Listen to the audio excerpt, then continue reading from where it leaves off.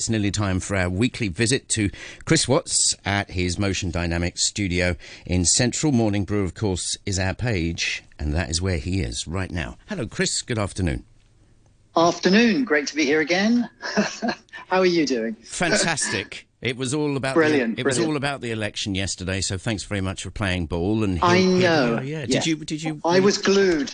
I was glued to it. Yeah. I think it affects all of us. So somehow we have to be kind of globally interested, even though we're not there and we're not part of it. My mum lives there, so it's kind of interesting for... I was going to ask you about this. This is not the time to get stuck into it, but I think if you look at the news pages right now, you're going to see things are changing. Anyway, Florida was an interesting one. That's your mum's place, isn't it? That's my mum's place, and it's hugely conservative. Although where she is, there's absolutely no industry, and everybody's retired, and nobody cares about really what people do because they've all got money in the bank. They've all got their savings, and they're all kind of happy. They got their savings. They just don't know how long they're going to be living, so that they can, plan out their last 10 years. But it's kind of interesting, and it's very relaxing. It's lovely down there. I love Florida. Yeah, gorgeous. They just want to kind of eat, drink, and be merry, really, and have fun. Anyway, Chris, what do you want to talk? What do you want to talk about today?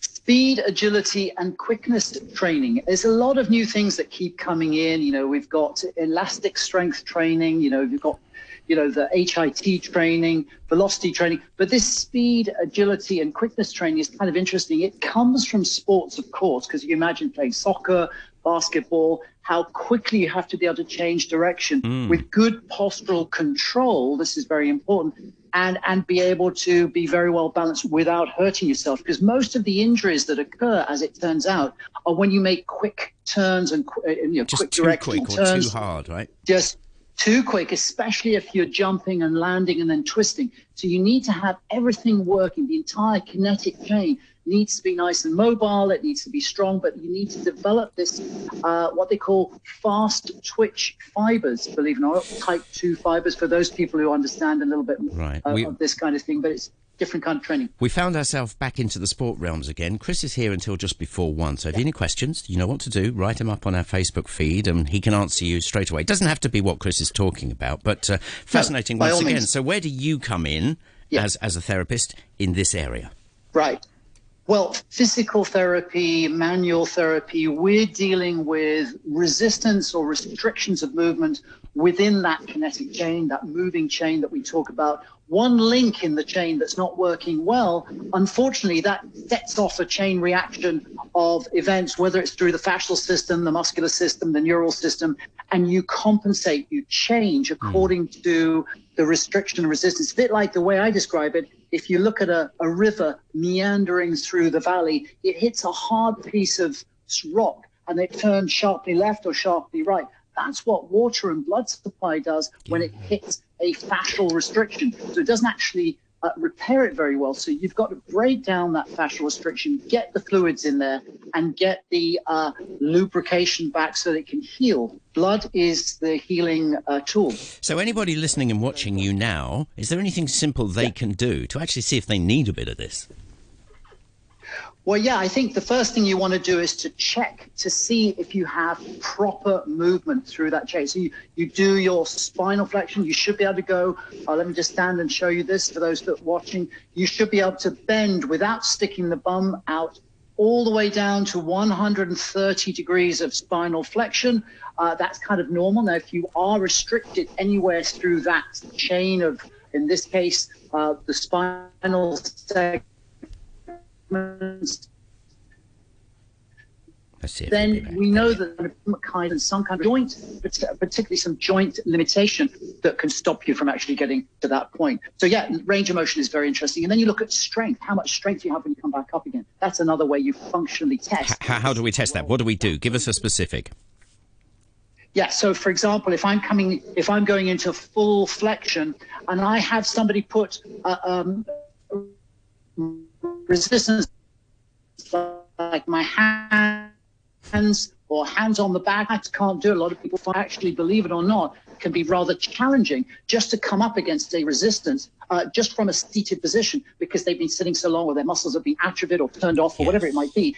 And this is another reason to suggest that they are leaning forward because the muscles in the front are doing too much. The muscles in the back need switching on. The reflexes need to be turned on again. And that kind of simple movement just quickly turns on those nerves that actually stimulates those muscles to do what they're supposed to do, which is keep you upright, right? Yeah, so absolutely. Interesting. All right, bring on Arnold. That's the first thing we do. Arnold is here. So Arnold's got 2 tennis balls in his hand. And I don't know whether those of you can see this. This is called the tennis ball drop. It's a quickness test, an agility test. And this is what the athletes are doing as well. So if I stand as the coach and I have 1 tennis ball in each hand, he's actually, let me just show you Arnold for those people that are actually watching in. There is Arnold. He's going to go into a kind of crouch position. Pretend you're a slip catcher, that kind of position, waiting for the ball to come to you. Remember those days? Right. So I'm going to drop the ball and he's going to come in and grab with 1 hand, catch the ball. So this is very simple because he's kind of close to me, and I'm going to do this from the opposite side, drop the ball, and he's going to try and catch it. Didn't catch it. This is not as easy as one might think. I saw some racing drivers in Macau doing this. Yeah, exactly. This is a classic drill for speed and quickness. So I can actually go lower, and he has to go lower as well because the ball's not going to bounce quite so high, and we can move him backwards and forwards, that kind of thing. So that's one of the drills that we do, which is great fun. It's like slip catching back in the old days. What's he learning? What's he learning from doing that? He's learning the agility to move from side to side, quick changes of motion, but still with good control through his knees, through his hips, through his back, through his feet and ankles. So it's all about speed of being able to control with speed, but changing directions at the same time. On the floor here, we have a kind of simulated ladder. They use this. Let me just show you for those that can see this. Join us on Facebook Live if you can be bothered. Morning Brew is the page. It does help. Well, exactly. Yeah. And Arnold is just going to do a simple drill. He's going to go in and out, left and right. Do you want to just try that, Arnold? Let's just describe what you've got in front of you here. So he's got 1, 2, 3, 4, 5, 6 that I can see, very light weights, right, simple Chris? dumbbells. You've laid them out. It looks like Crufts and the sheepdog going from side to side. Exactly. And you can use sticks or posts. What they usually use in the fitness business, they use like sticks and posts, and you just weave in and out in a figure of 8. And you go left first, and then you come back right. So you can just change directions. Can we watch again? Would you mind? Yeah, please, by all means. Now tell us what he's doing. He's going left, right, in and out very quickly. Now he's doing that very carefully because you need to sort of get the control first and then build up the speed as you do it. So the more you do this, the more you develop that sort of neural connection that allows you to be a bit faster as you do this. So we're actually talking about reaction times today. Is that agility? Chris has just frozen for a second. Now he's moved his camera around. Are you still there? Yeah, reaction times. I'm still there. So basically, the way this works is when you get to, let's say, my age, 62, whatever, you do lose a little bit of the ability. You lose the ability to be a bit quicker at doing things. People slow down. You can see it in their stride length. You can see it in the way they react, their hand gestures, that kind of thing. I happen to be doing quite a lot of this We'll ask him again. Kind of training. Can you say it again? You happen to be doing what, Chris? Things, and we're always running and dashing about. So I have do a lot of. I have these balls with me in my backpack, and I bowl and I catch and I throw, and we do all kinds of drills with these things just to keep that reaction time. He'll be back. He's got a crummy line there. Hold on for a second, Chris, whilst I get your signal back there. Yeah, we've got a massive delay. Yeah. Hold on a second whilst it all builds up here. Mahesh, hi Chris, do you advise the same sort of drill for badminton where abruptly we need to stop and move to reduce the strain on the knees? Abruptly, he says. Chris seems to have disappeared. And then the knee, because as I said to you last week, are you okay? Can you hear me? I'm fine. It's just stupid. Go on. It's stupid. Yeah, okay. So, the knee is the transitional point between the hip and the ankle. Mm-hmm. And whatever the hip's not doing, whatever the job, the knee's up the slack. Yeah. It's like a synchromesh between the hip and the ankle. Sorry about the connection. I can see you're getting frustrated, but it's understandable. So the knee, yes, this drilling is fantastic for us, for any kind of racket sport, basketball, even walking the dog, for goodness sake, because my sister was walking her dog a couple of weeks ago, and the dog saw a hair, this is in the English countryside, and it literally pulled her arm out of her socket. So she had a dislocation from that. So this kind of thing you can actually use for all everyday stuff. Playing with the kids, for example, about being quick and alert and being able to move from side to side, shuffling with good control. Yeah, and not letting your body overreact. Because, you know, say he's talking about we have to abruptly stop and change direction, but you don't want to overdo it, do you? Because that will hurt. That I've completely where lost. the quickness Chris, comes in. The feet move at hold much your quicker horses. rate I've than completely the hip lost does. you, and I'm going to call you back in just a second on audio because I'm sick of this Fantastic. blinking thing, and I want to hear what you have to say. Right. We'll be back in just a second. La la la la la la la la. You crazy as crazy as. Now I think I'm in love. Look, alright. I wake up in the morning, lipstick written on the wall. Baby, have a good day, but you know you better call. Yeah, everything just the way she left it. She took my things right off the dresser, replaced the photo of my ex that was hanging down the hall. Yeah, she's off, I know, but I like her wrong. I lost control a long time ago. And every time we play in the streets, I wake up with her marks all on me. Call me crazy, but I love her crazy. The only kind of girl is for me. She likes to mark her territory. Call me crazy, but I love her crazy. Yeah.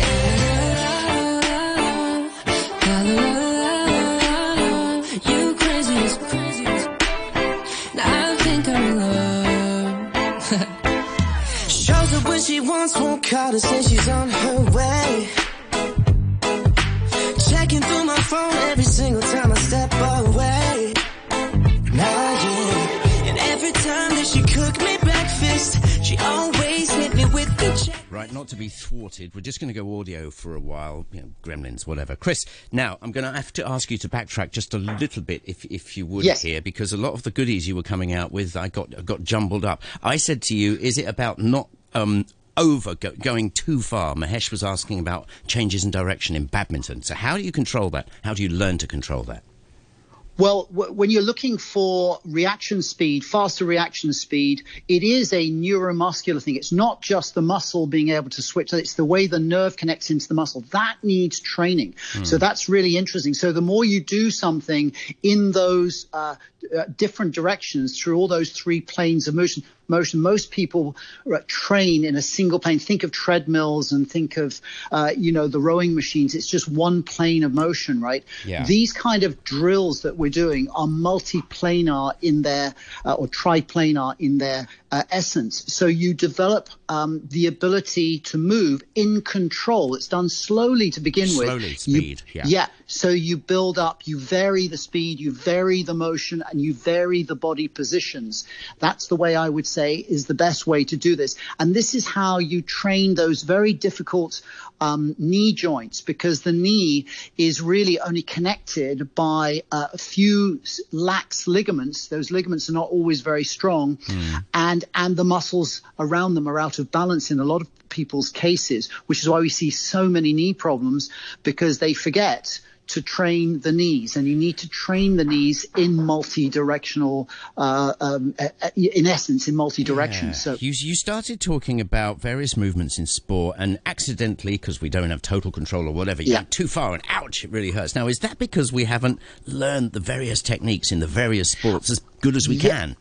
A lot of the times that is the case, which is why when you've had an injury, we put people in swimming pools, because that's the best place to take pressure off those joints. You can exercise like crazy because the joints are depressurized, because of all of the buoyancy in the water. And at the same time, you've still got 900 times denser, water is 900 times denser than air. So you can still get the muscles to activate, but without the joint load. So, yes, I think that it is good to train. I noticed Mo Farah, when he's doing his running, his speed running, and he's got a knee injury, they put him in the water. They put a treadmill in the water, and they have these underwater cameras, and they look at his feet. They look at the way he actually adjusts his feet, adjusts his knees. Everything has to be very precise if you're doing 25 miles at 20 miles an hour consistently. That's incredible to watch the detail in these coaches. These coaches need to keep you going, because if you get injured, it's 6 to 8 weeks out of the tennis court, for example. No kidding. Well, let's talk to our listeners here. Lots of people like to play sport, and I think, as Mahesh said, he wants to learn to control it just a little bit better. What could he do if he went to the swimming pool? Anything off the top of your head? I think you would do exactly what you would do on the badminton court in his particular case, and you would do it in the pool. So you do a lot of side to side, forward and back, rotational things, and it's very forgiving, of course, in the water. But you still, as I said, got that resistance, which is like having weights, but without the tension without the load on the joints. So I think this would be a great way if you've got joints that need training. I always like the water, and they don't do much of it over here in Switzerland and Germany. Water therapy, in-water physical therapy is almost the go-to treatment post-injury, or even as an injury prevention. I really like it, and I wish we did more of it over here. Do you recommend anything like this to any of your clients? Because obviously you're in an office, you're not in a club with a pool and everything. But do you tell them, I want you to go and do this and then come back to me? Yeah, I actually had somebody in yesterday who's had a bad back, and he plays ping pong, which is a bit like playing badminton. And sometimes, because he has a coach, he does it 3 times a week, and he's doing that repetitive movement all the time, side to side. And he gradually built up a nerve compression on his right side, and his entire body went into a kind of spasm as a result of this overload. And he was asking me what to do. And I said, I would get you in the pool and I would train you in the pool. But he said, I can't go because of COVID. And I said, well, there's bound to be a pool somewhere. Just go into the sea, go into the ocean. Now you can go to the beach, but there's nothing to hang on to in the beach, unfortunately. There's nothing to hang on to, but you can still run in the sea. And actually, that's actually quite a good way to do it. Especially if you're up to the waist, you can go side to side, back and forth. You can do the twisting action, and it really will give you the support, give you the lubrication, because you're moving, but you're moving in a very kind of, let's say, cosseted way. Your tissues are nicely protected. Yeah. All right. Great advice. We got there in the end, and I was absolutely going to finish this. So take care, Chris. We'll talk next week. Bye-bye for now.